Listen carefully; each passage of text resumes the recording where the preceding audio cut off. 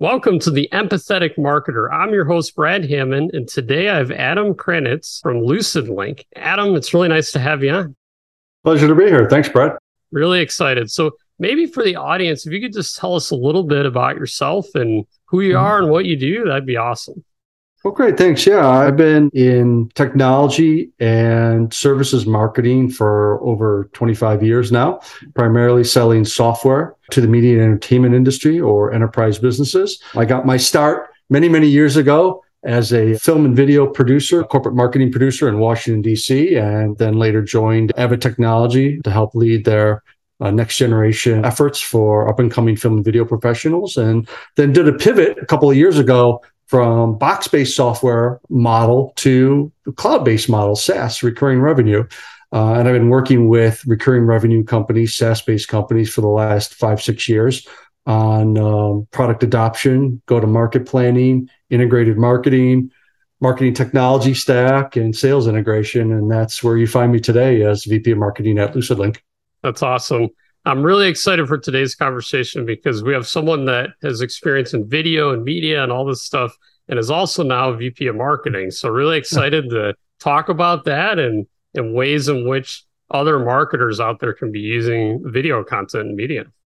Absolutely. So to set the scene, and we'll use the Wayback Machine here. When I got started, we were lugging huge camera systems on your shoulder with an attached belt and the big tripods and the whole thing. And we're talking capital investment for production companies of hundreds of thousands of dollars to purchase this gear and maintain it and run it. And then the editing solutions, which originally were tape to tape, then we moved to digital, disc-based drives, nonlinear editing, but it was still hundreds and hundreds of thousands of dollars.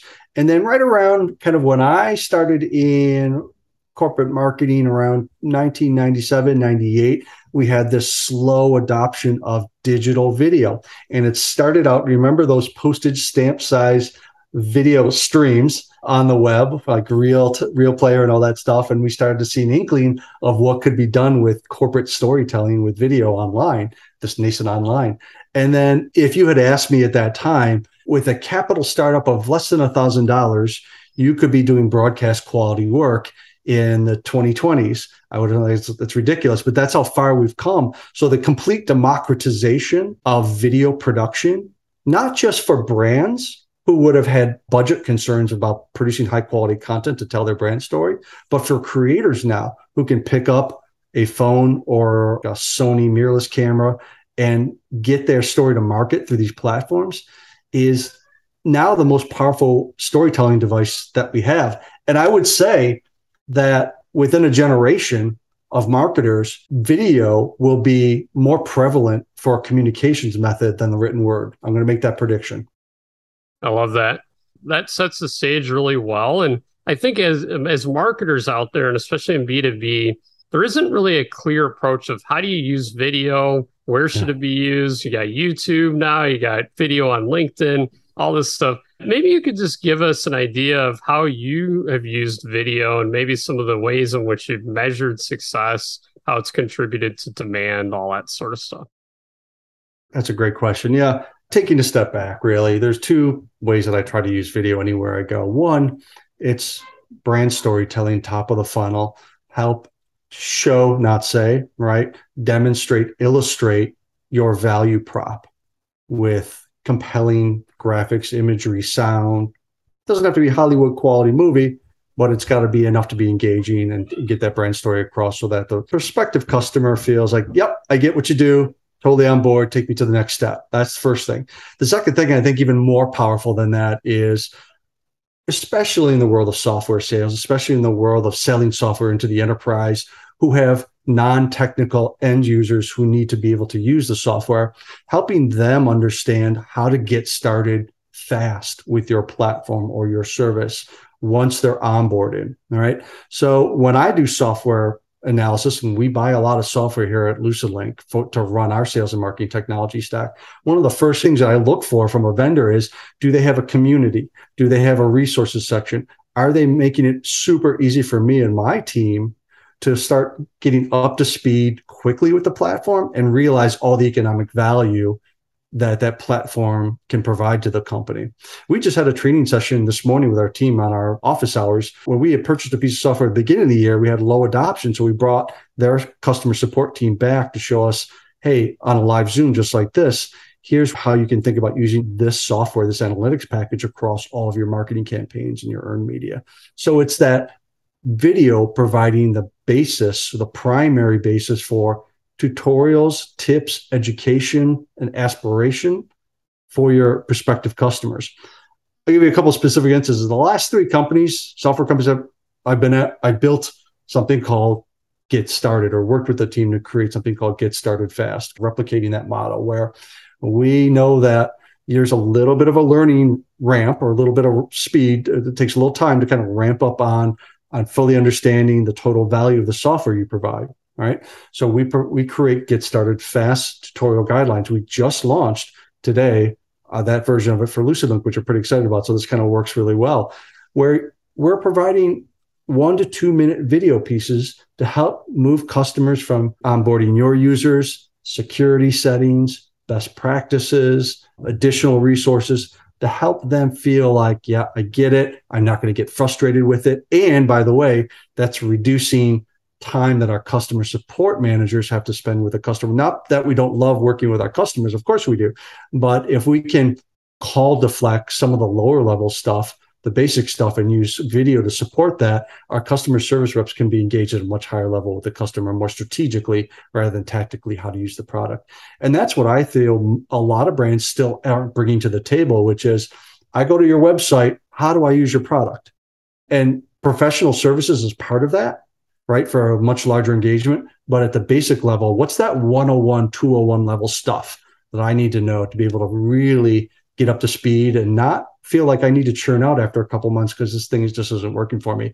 And churn is what we're all fighting in the software industry. So anything we can do to deflect churn by keeping customers engaged and prospects engaged in what the value that the product delivers. And again, not to ramble on this, but think about the SaaS model. We're about continuous improvement, right? We don't just release the software like in the old days and a year later there'd be another update. We're continuously releasing dot features, right? So using video to update the customer on the benefit they just received on their existing investment. Hey, you're paying the same amount every month, but you're getting new features added. And here's what the value benefit is. And we can send out all kinds of emails. People don't want to read that, but you send out a video, they're going to watch that for a minute. Like, yeah, I'm getting economic value out of this platform. And they keep delivering updates for me and they're making it easy for me to understand the value.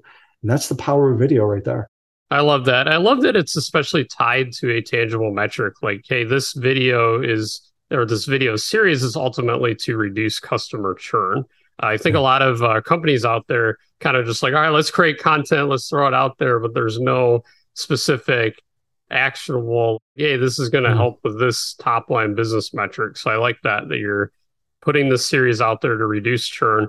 Do you also think the video has the same power for customer acquisition, getting net new logos in, engaged with the company and all that? Well, we don't think, we know for a fact. So when you think about Net Promoter Score as a key business metric for how well are we doing at keeping the customer engaged and with the product and the solution, and video is a big contributor to keeping our Net Promoter Score where we want it to be as a business. So that's one metric. A second metric, to your point, is the engagement that the customer is having with that video content. Is that moving them through the buyer journey? And I'll give you an example of something we recently did at LucidLink. Is we had been, like a lot of companies, we were using YouTube to embed video-based content on our website.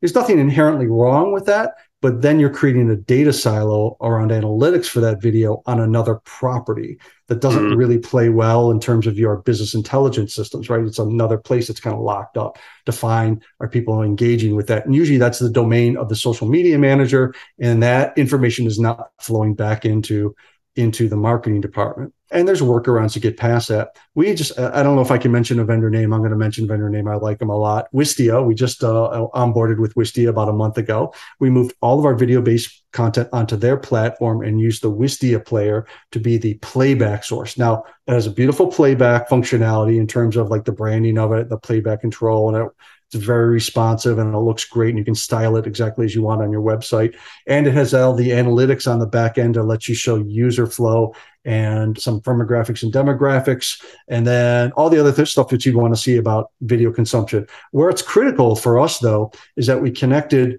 Wistia with our lead scoring system via Marketo. Marketo, as you know, is a large platform from Adobe that allows you to do marketing automation, lead scoring, email marketing, etc. So we do use Marketo as our lead scoring platform on our website. And like any lead scoring system, multiple touches on our website, when they hit a threshold, we move them from a contact stage of new to engaged to sales ready, or conversation ready, as we call it for sales department. And what we can do with Wistia is connect that engagement. So you're landing on our website, you're looking at our pricing page. All right, you're starting to get scored. You're looking at a couple more pages on our website, your scoring's going up, hasn't quite hit the threshold.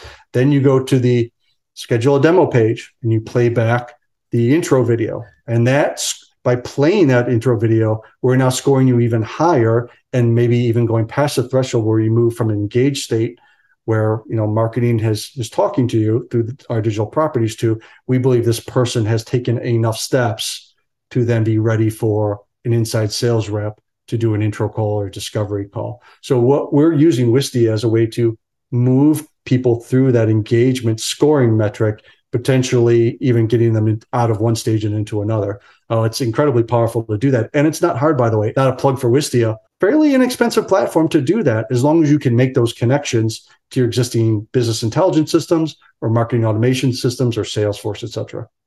That's very interesting. So I'm curious the types of videos that you use for customer acquisition. It sounds like it's very product led. Here's how to use the product on the retention side. What types of videos are you creating on the acquisition side? I'm laughing because we're working backwards than you would normally do it.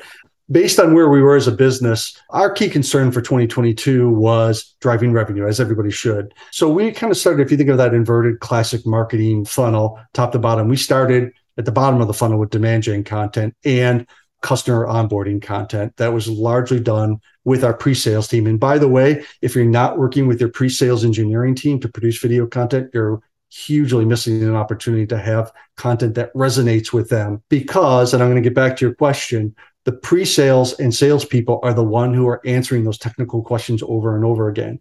And if they're not involved in that process of creating content with you, then you're probably glossing over the things that they're constantly getting asked and then bogging them down, just like the customer service reps, with basic fundamental questions where they could be engaged at a much higher level, much more strategic level in that discovery process. So my one piece of advice is, when you're starting to create demand gen content for the middle or bottom funnel, please work with your pre-sales engineering team, your inside sales reps, your customer support managers, anybody who is in a very detailed customer-facing role, to map out your content plan first.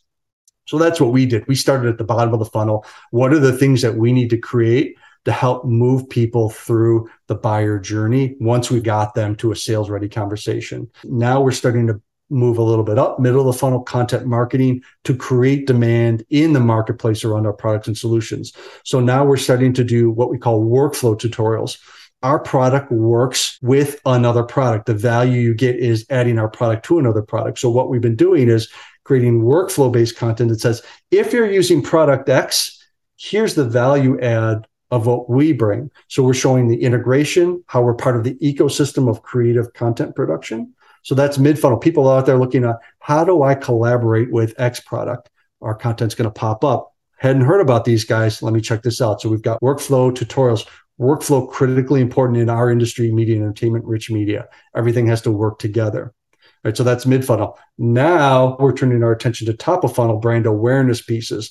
How do we tell the corporate level story, the brand story? Why do we exist? Some of that is HR and recruiting. Like any tech company, one of our big drivers or governors on growth is finding really amazing engineers, talent across the organization.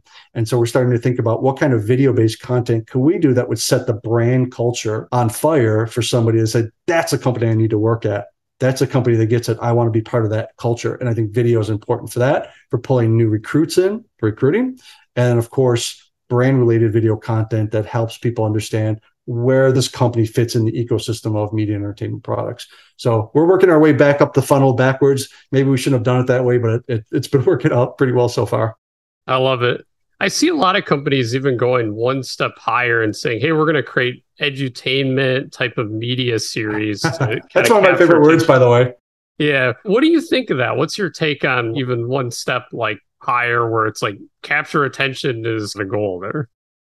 To me, I start to think about that as a collaboration with a third party. How can we bring in, I hate to use the term, but influencer marketing, right?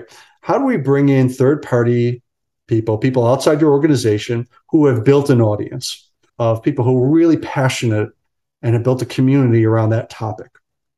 How do we work with them to create content that would resonate with their community and is value add, not promotional? And that to me is the edutainment piece. I really love that phrase. I've used it over and over. I'm so excited that you brought it up. How do we use those outside influencers or people who have built a community to work with us and pilot this? I've done that a couple of times with film and television editing professionals who have built a career doing educational content online, partner with them to create a line of training content for our products.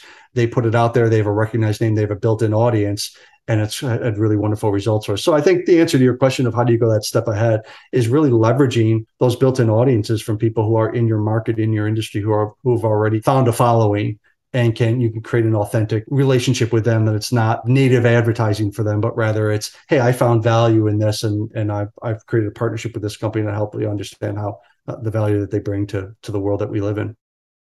So let's talk about channels and distribution. You create these videos. Where do you distribute them? How do you distribute? What channels? All that stuff. I'm going to give you the non-interesting answer first. So you start with your website. Don't neglect your website. Put it on the homepage, right? You got to have that brand intro video right on the homepage. It sets the scene. On your vertical pages, make sure you have some content that speaks to that vertical or the use case or personas. And then make sure you have the educational resources, a resources section in your website. Make sure you have a big carousel of video content there. And by the way, you should also have on your support site or your knowledge base, you should also have video-based content. So it's not just written material, it's also video-based material, right? So existing customers can learn how to use the product successfully in there, whatever they're trying to do with it.